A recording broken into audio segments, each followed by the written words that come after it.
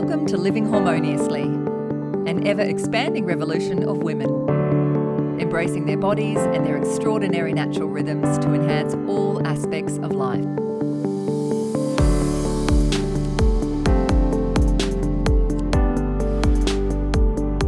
I'm so honoured to have on this episode of Living Harmoniously a remarkable woman who's just doing so many incredible things in the world. Byron Bay, Citizen of the Year, Death Walker, which we're going to get into as well, because there'll be a lot of people who are unfamiliar with that expression.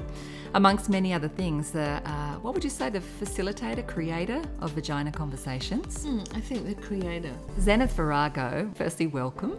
Thanks. But let's start with Byron Bay Citizen of the Year, and let's get that out of the way.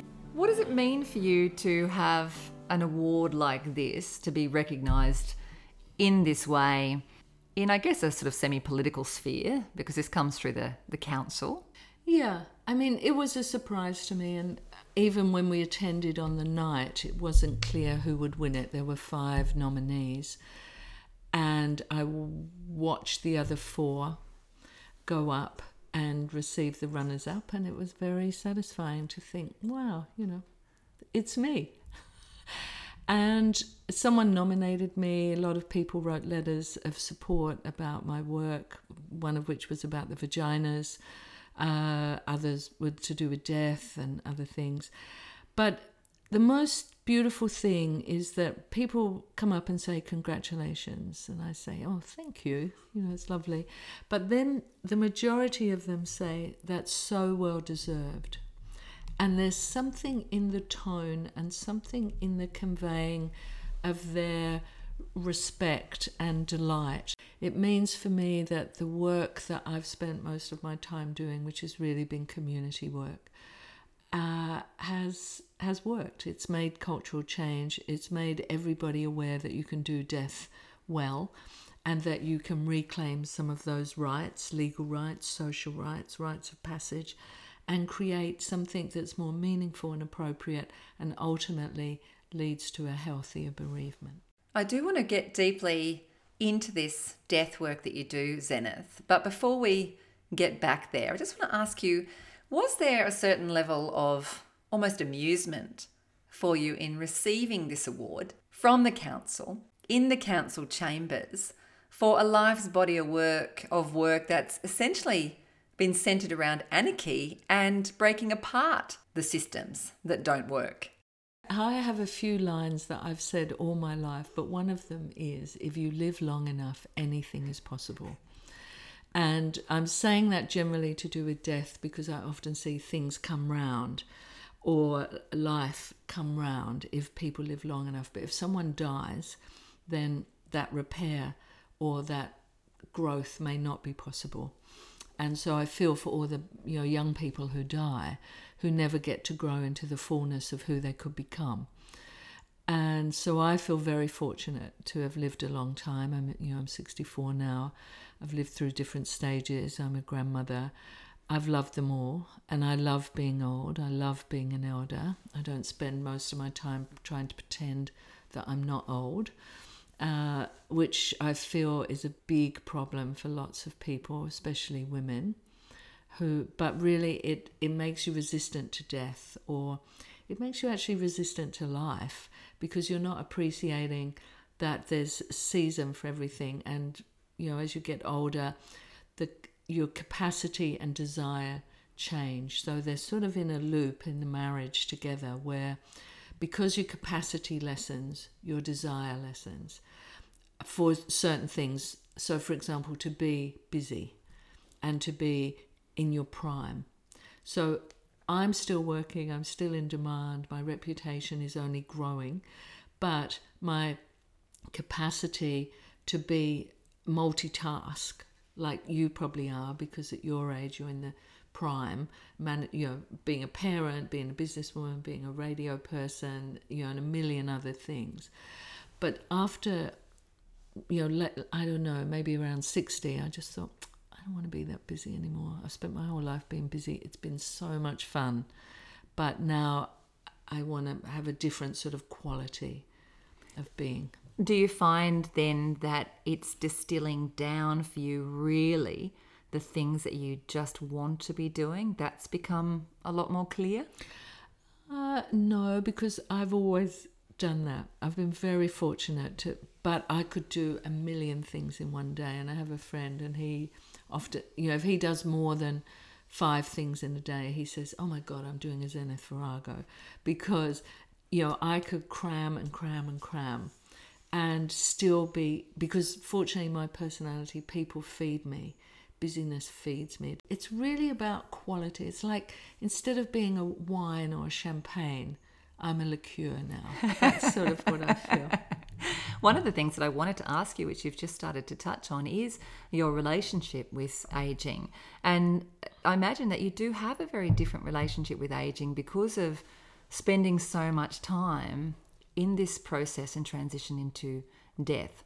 When you first began this journey into being with people through this time, this death walking role, what really major things about sort of core values or core truths did you hold that started to dissolve quite quickly in seeing and spending so much time in the reality of death? I didn't really have a fixed position, so I never grew up with any religion. I have been pretty lucky to have lived a reasonably free life, and I've always loved being a girl. I realised very early that how the world worked on gender, and I made a very clear decision at about 7 that I was never going to lose because I was a girl. I didn't need to win, but I was never going to lose, and I've lived my whole life with that as my core position. So, and that's been very helpful for me.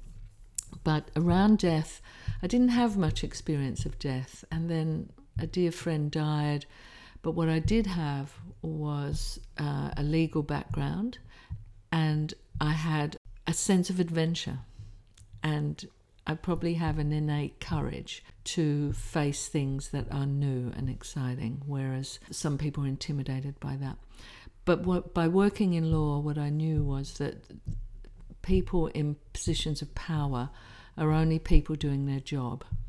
And you can really mess with that once you understand that, instead of being intimidated by it, by authority. And that's exactly the attitude I took into working with death and the funeral industry, religion, the medical industry. And that was very useful for me and for lots of people. But really it was about creating a death style that matched people's lifestyles, so that people who had opted out of the mainstream, who then were dying or dead and wanted something that was meaningful and appropriate, that wasn't religious but was still, let's say, sacred or holy. Religion can't own sacred and holy. Everything is sacred, and you can create holy.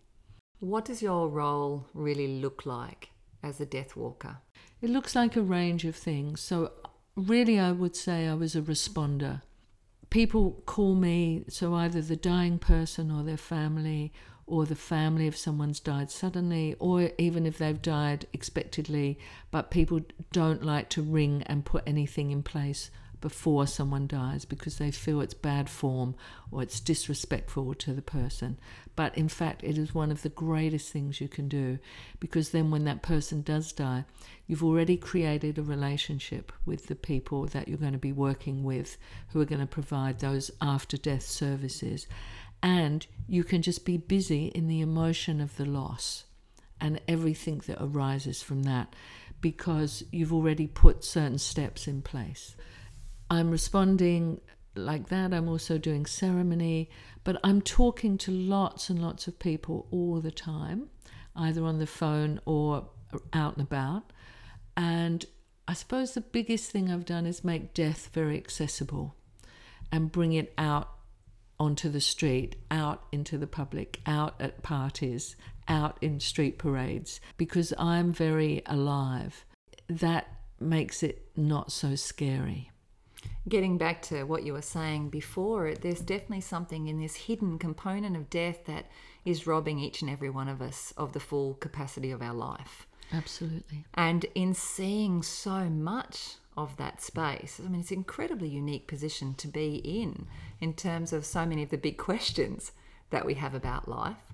I'm always curious about, even with sudden death, how subconsciously aware the person might be that potentially something's coming. Oh, very good. So about maybe 20 years ago, there was a stream. There's always a stream of sudden death, but there were quite a few. And what happens for me in my position, also because I'm very chatty, I'm very accessible, and I'm also very standing up at the ceremony. You know, there's 400 people and then there's me. And so a lot of people come and tell me little snippets of a story that on their own are just a small piece of a story. But when you get a lot of, it's like pieces of a puzzle. Once you get a lot, you've actually got the whole picture and you can see the puzzle. And it became very clear to me, and I'm compelled to believe, and have done for many years, that most people, even when they die in a sudden death, and they are not complicit, so it's not when they've killed themselves, or it's not when they're driving the car, or they're a passenger in the car, so they're not pulled in that way at all.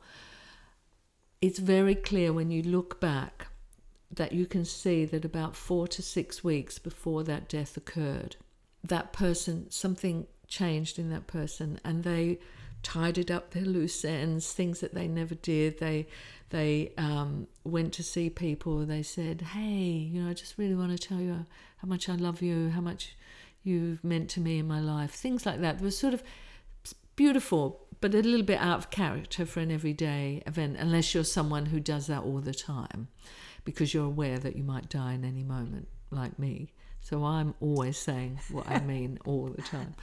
But it was very clear, and often people would say, wow, they were so happy, and I wonder if, I don't understand it, but I wonder if the spirit or the essence or consciousness or whatever people want to call it, when it knows it's about to leave the body and return to whatever it was before it was encased in that body, brings a joy, brings a sense of freedom. We all know what it's like when we're going on holiday. It's like, like that. And so I'm sort of compelled to believe that people do know, and they put things in place. And absolutely, when people kill themselves, often people will say, oh, but they were the happiest they've been for a long time. We thought they turned a corner. We thought it was okay. And you can only surmise, from my perspective, that once they made that decision, something in them relaxed, that their suffering would be over, that they knew what they were doing, even though that causes so much suffering for the people who are left behind. But that's our job, to manage that suffering, not to take on someone else's suffering, but to wish them well on their journey, to not wish it was different, to not look at all the things you could have done but you didn't, but to accept circumstances just as they are, and then put that energy into being present to that and what's necessary in the present moment, and going on for you as the person left behind to bring the very best of what you have to offer in that circumstance. There's something just so immense in what you're saying, and being able to see this nuance threaded through 20 years of holding this space. And even as you were talking then, my bleed is due today, and so I'm welling up. I can feel the tears stinging my eyes, and if I was in this role, this would be the effect for me in holding space, that I would feel into this much more at this component of my cycle. And have you been doing this work since before you stopped bleeding? I have, but I just have to call you on the phrase holding space, because that would be exhausting if that's what I was doing. But that's not what I'm doing. I'm accompanying those people who are dying or are bereaved when someone's died. I'm walking that journey with them. And some situations we are co-creating them together.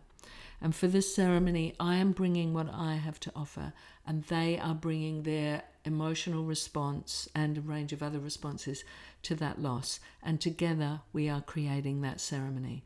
Because the concept of holding space, especially around death work, when I'm sitting at the bedside, I'm going out for dinner and a party and going dancing at Nudge. They're dying. They're leaving their children behind. They don't know what's going to happen. They don't know how painful or joyful that's going to be. So for me to think I'm holding space for them while they're actually dying, it's very sort of matronizing. Co-creating is not exhausting because it generates its own energy. You're incredibly grounded human being, and I just love being in vicinity of you because there's something in that that's just so unusual to feel in another human being, so comfortable almost in the question of who am I, which is what creates so much confusion, I think, for the vast majority of the world, is the not knowing the answer to that question, whereas you seem to be I love pretty the not certain knowing. of the who am I. Do you feel like you don't know who you are, or do you No. feel like you're pretty comfortable in the answer to that? I'm totally comfortable in my own skin. I love being a woman. I've loved this body. It's given me so much, incredible experiences. I've birthed 3 children. I've had fabulous sex. I've felt pain, physical pain from injury. I've, swum, I've climbed, I've been able to do so many wonderful things. And I feel very fortunate about that because I know, as you say, that's not the case for everyone. And also, I get to be a dyke, which is really useful for me. And I think that, because I'm not sure who else you're interviewing, but I do just want, I thought about it before I came, and I thought, my bleeding has always been easy.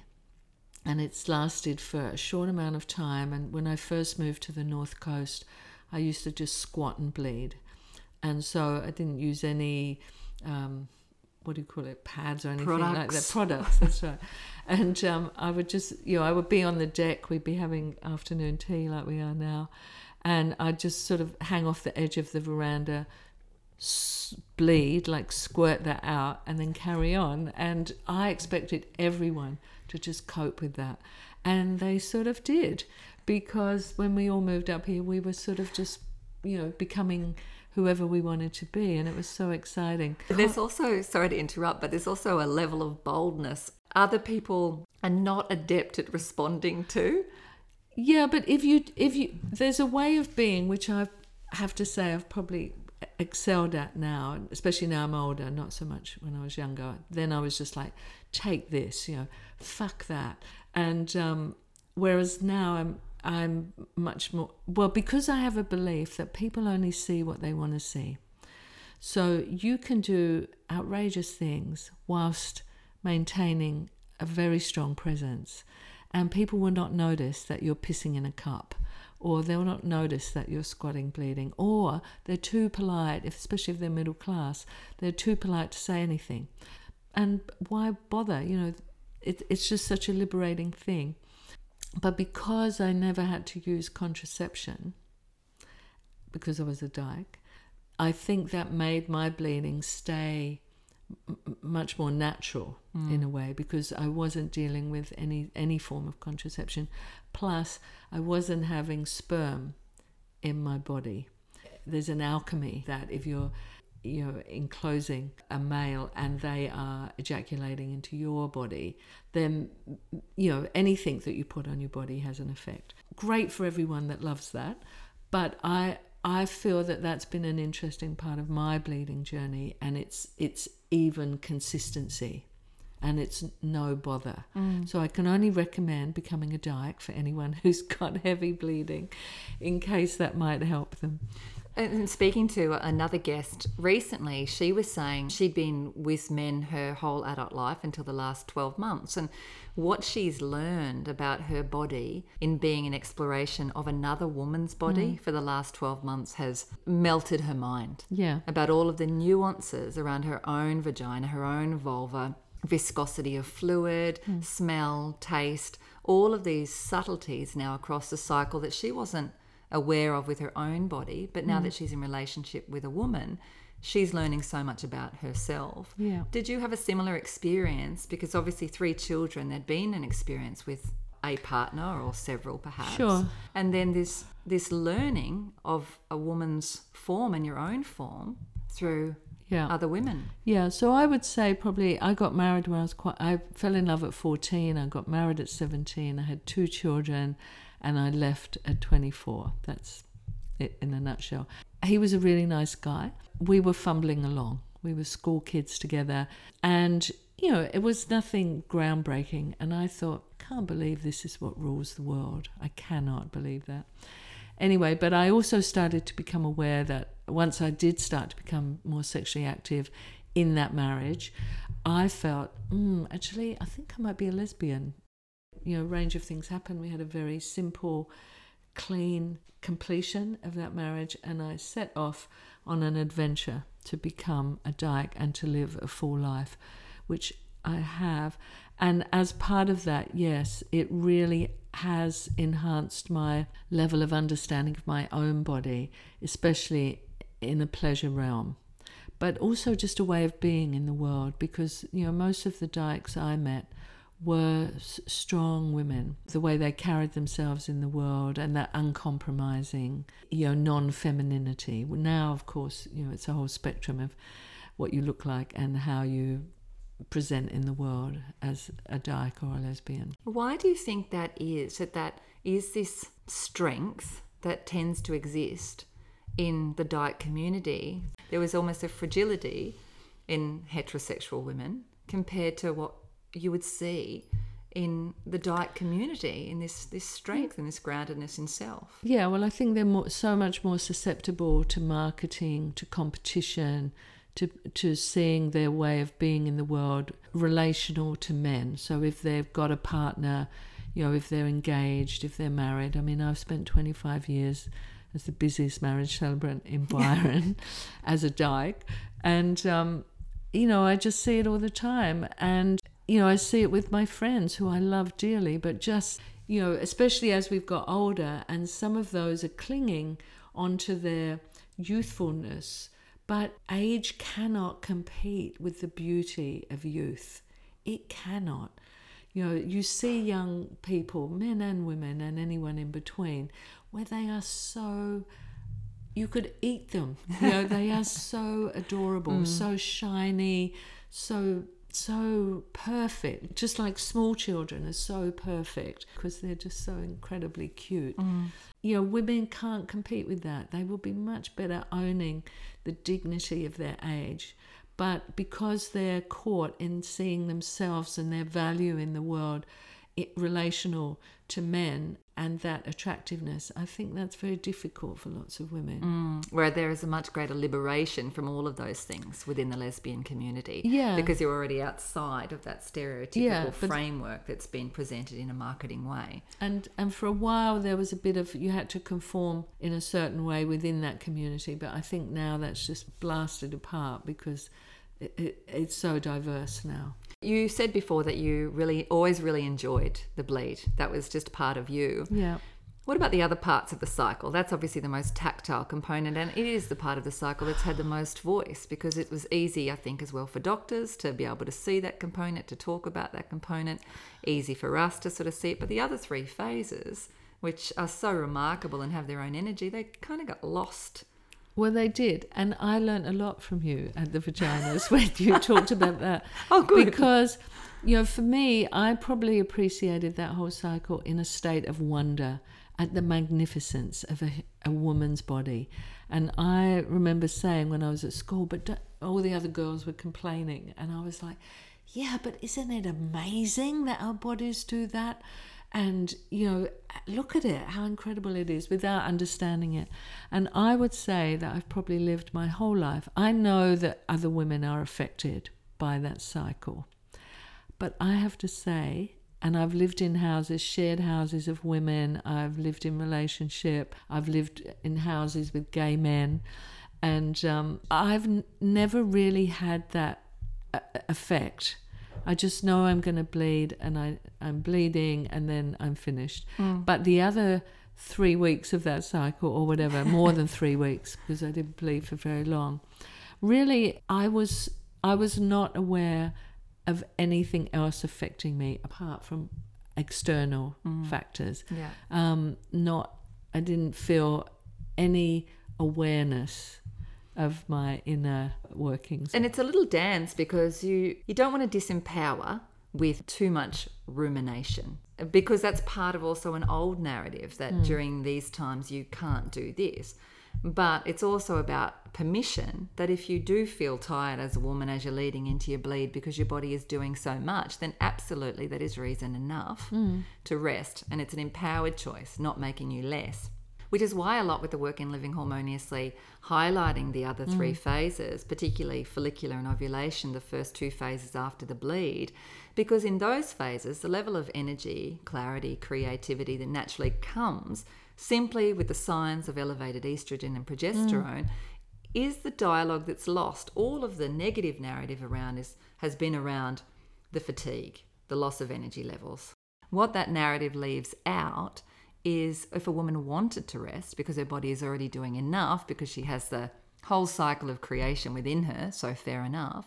The dialogue that's absent is the incredible space of energy and efficiency that follows the bleed. Yeah. But to be also so minimally affected and just get on with your life is a bloody excellent way to be. Yeah, I was just thinking, I don't think I ever laid on a couch as part of that, or put a hot water bottle, or mentioned it in any way whatsoever. I really didn't, but I must have been stuck in one of the phases because I was just doing so much and life was so exciting and I achieved and accomplished so much. Have you always had this joyful attitude? I've always been very hungry for life, but as I've matured and grown older, that sense, so I did a year on intuition. I just paid attention to what people call intuition, and I really saw that is a deep knowing. And then I, like many people, I thought, I'll just check out gratitude, and because of course I'm living here, I'm a woman, I'm having a great time, doing what I want, I've got lots of great friends, I swim every day. Quite quickly I could see that actually gratitude wasn't the thing for me. I went straight into the advanced class of joy, and for me, joy includes everything. And I particularly see it when people come to me and someone has died and they are sobbing or heartbroken. And I'm holding them, but I find myself smiling. That smile arises. I don't make it happen, because joy, like grace, is spontaneously arising. You can't make it happen.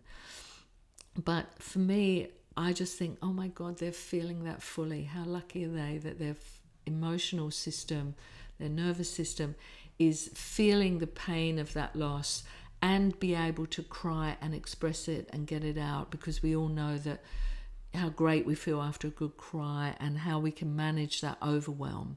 And it's our pressure valve for intense situations, that we cry it out.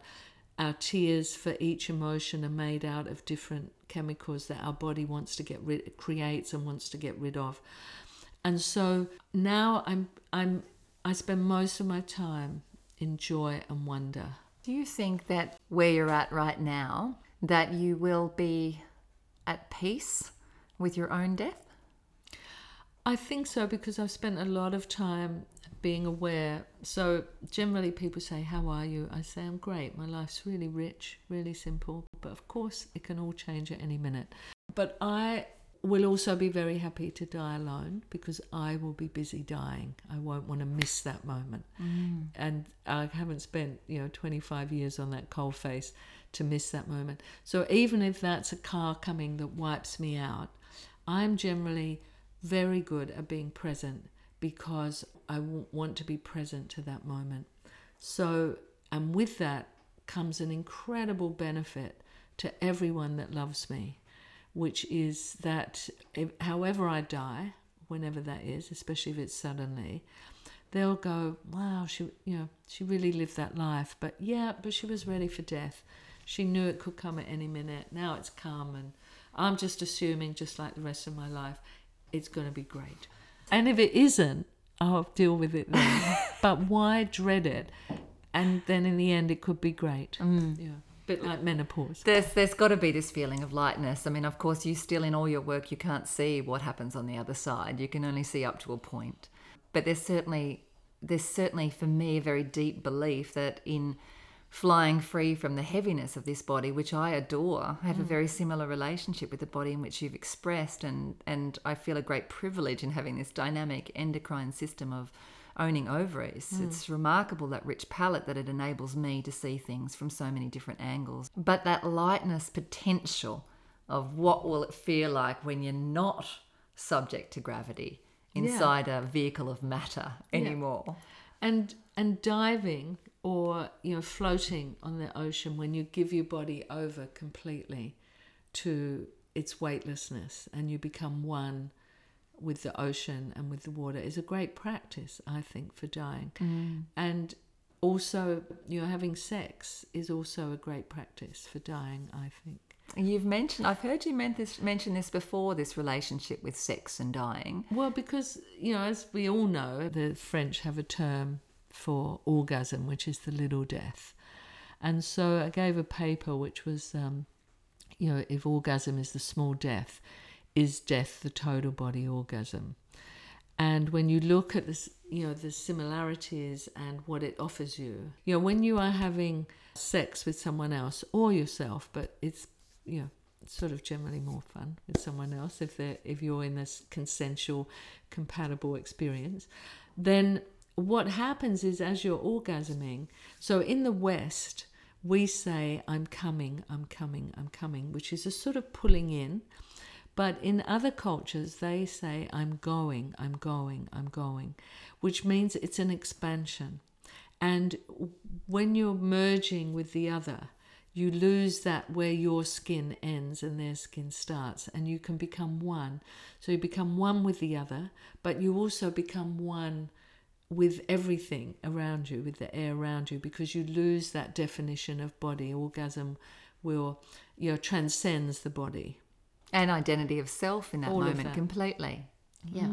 Beautiful. So I think every time you're having sex, it's a really great practice for death. And if you approach death thinking, wow, it's going to be like that. I mean, that's why I'm like this, because I've held that for probably 30 years, that concept, just like I held a concept for a different an overlapping 30 years, that when I got to menopause, it would not be an issue for me. And it wasn't. I want to tie those two things together, menopause and sex. This is a great concern I hear from women in my clinic again and again about what's going to happen to them sexually once the bleed stops, once they don't have estrogen and progesterone calling in the primal function of the cycle. Will there be something deeper that supports that? How has that experience been for you? What can you say to those women? Well, I've got a great story on that. So as I say, I was probably about 54. I finally sort of stopped bleeding. I was bleeding quite regularly up until then, having great sex.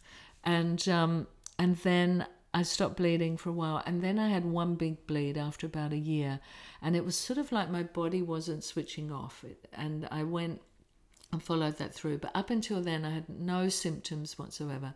I'd never had a hot flush.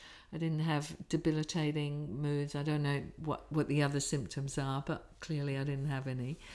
And then I made a decision when we checked out the bleeding, it seemed that it was a thickening of the vaginal walls, and two gynecologists they suggested that I have a hysterectomy. So I said, everyone says I should keep my ovaries.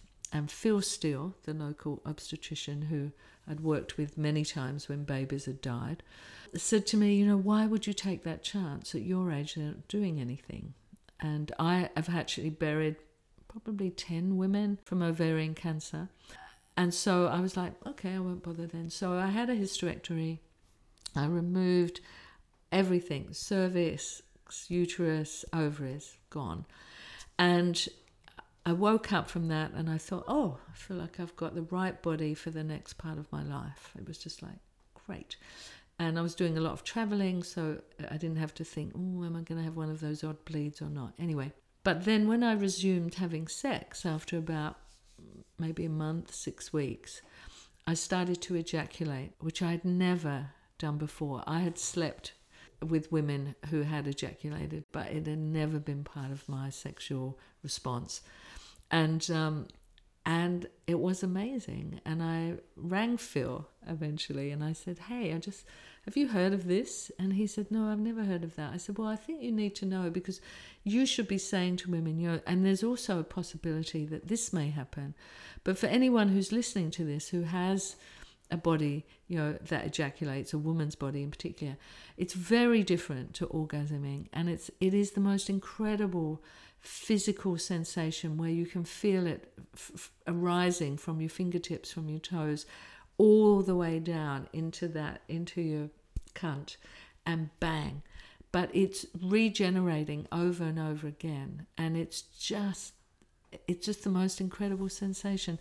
So if I hadn't have had a hysterectomy, I would never, I don't think, have experienced that. And that first time where you experienced this ejaculation, wouldn't it even have been an intention of yours, I imagine, because it had never happened before? No, it's never been. So I know some women try to encourage their body to do that, but I don't actually like a lot of mess. So it's certainly, because now I have to have towels and everything all over the place, but the payoff is worth it.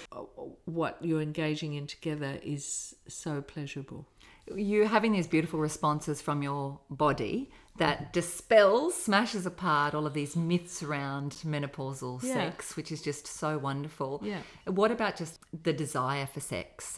Is the desire still just as strong also to connect sexually? The desire, I would say that for most of my adult life, once I discovered good sex, then I engaged in that a lot, and it was part of my reason for being alive, was to, enjoy sexual activity with a range of people. But when I got to be about 56, and maybe a few years before that, I could just feel that desire lessening. But it was actually good for me because I had a very highly developed sense of energy. So when I walked into the room, I would be walking into that room, reading that room from my cunt. That's just how I presented. So some people walk into the room and you can feel their heart, or their mind. But that's how I was. I was very, in that sex. And so it's actually a huge relief. Just to turn the dial down a little. For me. And I can only imagine that it's a bit like that for men, because it's such a driving force for them. Not all of them, but it can be an omnipresent. And I wasn't driven by it, but I was totally aware that it was always active and always ready. And so I feel it's appropriate at my age that has lessened. Mm-hmm. But when I want it, bang, it's back there. I'm just not driven by it all the time. In every space that you are working into, it's these fringe spaces, how we have a joy and we have a really great sexuality around menopause, how we can have this new attitude around death and dying, and even not looking at a new attitude, but just exposing the space.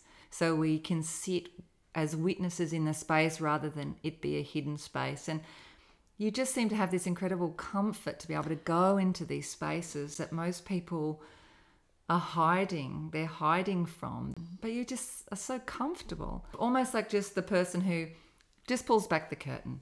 Well, I also see that that's part of my role in life. And I've known that from a very young age, that because I learned very early that if I spoke up, I would be listened to. And one day I would have something to say and I would want people to listen. And these were very strong threads through my childhood and adolescence. And so I was never afraid to speak up. And then the more I learned about life and the more I learned about facade and the more I learned about nice middle-class behaviour, because I'm English working class, and how limiting, and religion, the impact and restriction of religion and how that worked, but overridingly the gender debate, that women weren't allowed to do things because men wouldn't let them, how that influences everybody. And For me, that is my overwhelming sadness for the world. Imagine what a world we would have if is from the very beginning of every civilization or every tribal culture, whatever you want to call it, that men and women came with an absolute respect for each other, for themselves, for humanity, for the differences, and all of that, and anybody in between those gender spectrums. Every decision that was made, every law that was made by a diverse group of people where all opinions were considered. The stuff around childbirth, but religion infuriates me so much. It makes me weep at that sense of injustice and the cruelty, and we are seeing it every week here in Australia with violence against women and children, and the death rate for women by people who think they love that person, and how fucked up the cultural conditioning for women is, but really how fucked up it is for men who don't get to learn to become a full emotional human being, and then to be able to deal with those overwhelms and take charge of them themselves and take responsibility for that and be able to discuss things instead of deciding to kill someone because someone doesn't want to be with them and hurt them. And it's a terrible state of affairs. And a lot of wars are also generated out of that immature emotional response that the patriarchy supports in men. Zenith, it's been so fantastic talking to you. But before I let you go, I just want to address a little rumour that I heard that perhaps you are stepping into the political realm. Is there any truth to this allegation? Well, I was approached by someone who wants to stand for mayor, and I said I would consider going on their ticket, and I considered it, and my decision was a clear no. It's not about business, it's not about making money, it's about the betterment of humanity. And so I see that really politics holds the power, and so it's always had an appeal to me. If someone came to me and said, we want you, will you? Then I would probably step to that at that level. But locally, I just don't think I am that person. What's then on the agenda for you next? Is there anything new that's really pulling on your heart to step into, or is it continuum of the work that you're already doing? I think it's, I'll be continuing the vaginas for as long as women want to come and talk about that and listen to it as a fundraiser. I'll be continuing my death work. I'm probably going to put some of that online so it's more accessible to people. But really in a way, I'm a bit over death because I've learned so much of what death has to teach me. I think the next place for me is about eldership and elderhood, because the outcome of elderhood is indisputably death. So I've got death. I've got that. And I think that for people to spend that last part of their life in the most meaningful way they can, whether that's on an external level by contributing to community with their time or with their finances or with their skills, giving that to youth or whatever, but also on the inside that they really start to prepare for their own death and emanate that out so that when they do die, the people that love them won't suffer so much, and we'll celebrate that fact, but also we'll journey together in it. And because it's part of a grandparent's role to teach grandchildren what it means to die in preparation for losing their own parents. And that one step removed, the wisdom that children see in old people and the incredible beauty and innocence and curiosity that old people see in children. I mean, that's an incredible marriage. And to come together and on death so that you can give the kid the best understanding they can so that when that person dies, their life is not destroyed by that, rather it is enhanced by that. Absolutely amazing. Zenith, I've said this to you before, I don't think there's anything more visible than an elder woman in her power. For people who want to make contact with you about any of your trainings or anything else that you've got coming up, is there a way that you prefer people to make contact with you? Yeah, I'm easy to find, but most of my work is through the Natural Death Care Centre, which is a charity, and that has a webpage. I have a webpage, but I haven't been near it for probably 5 years. So I'm sure it's So don't go valid. there. You can go there, but it's not alive. It's just there. I put it up when I wrote a book so people could find me that long ago. I generally do everything out of the Death Care Centre now, and the vaginas. The Vagina Conversations is what Zenith is referring to when she says the vaginas. The Vagina Conversations happens annually around V-Day or on V-Day in Byron Bay, and is such a powerful event to attend. Travel from wherever you are, wherever you might be listening to this, to come to Byron Bay at that time and experience this phenomenal event of openness and sharing. And I know every woman and every man that I know of that has attended that has really fundamentally changed them. So thank you for the Vagina Conversations. Thank you for all of the learning that you've been willing to do in your own life, and that you are so now willing and available to share. It's absolutely amazing. And thank you for coming on today. Oh, thank you. Thank you for everything you're doing. Thank you for making it possible for people to grow so incredibly with that knowledge that you have to offer. Well, that means an awful lot coming from you, Zenith. Beautiful. I am in fandom of you.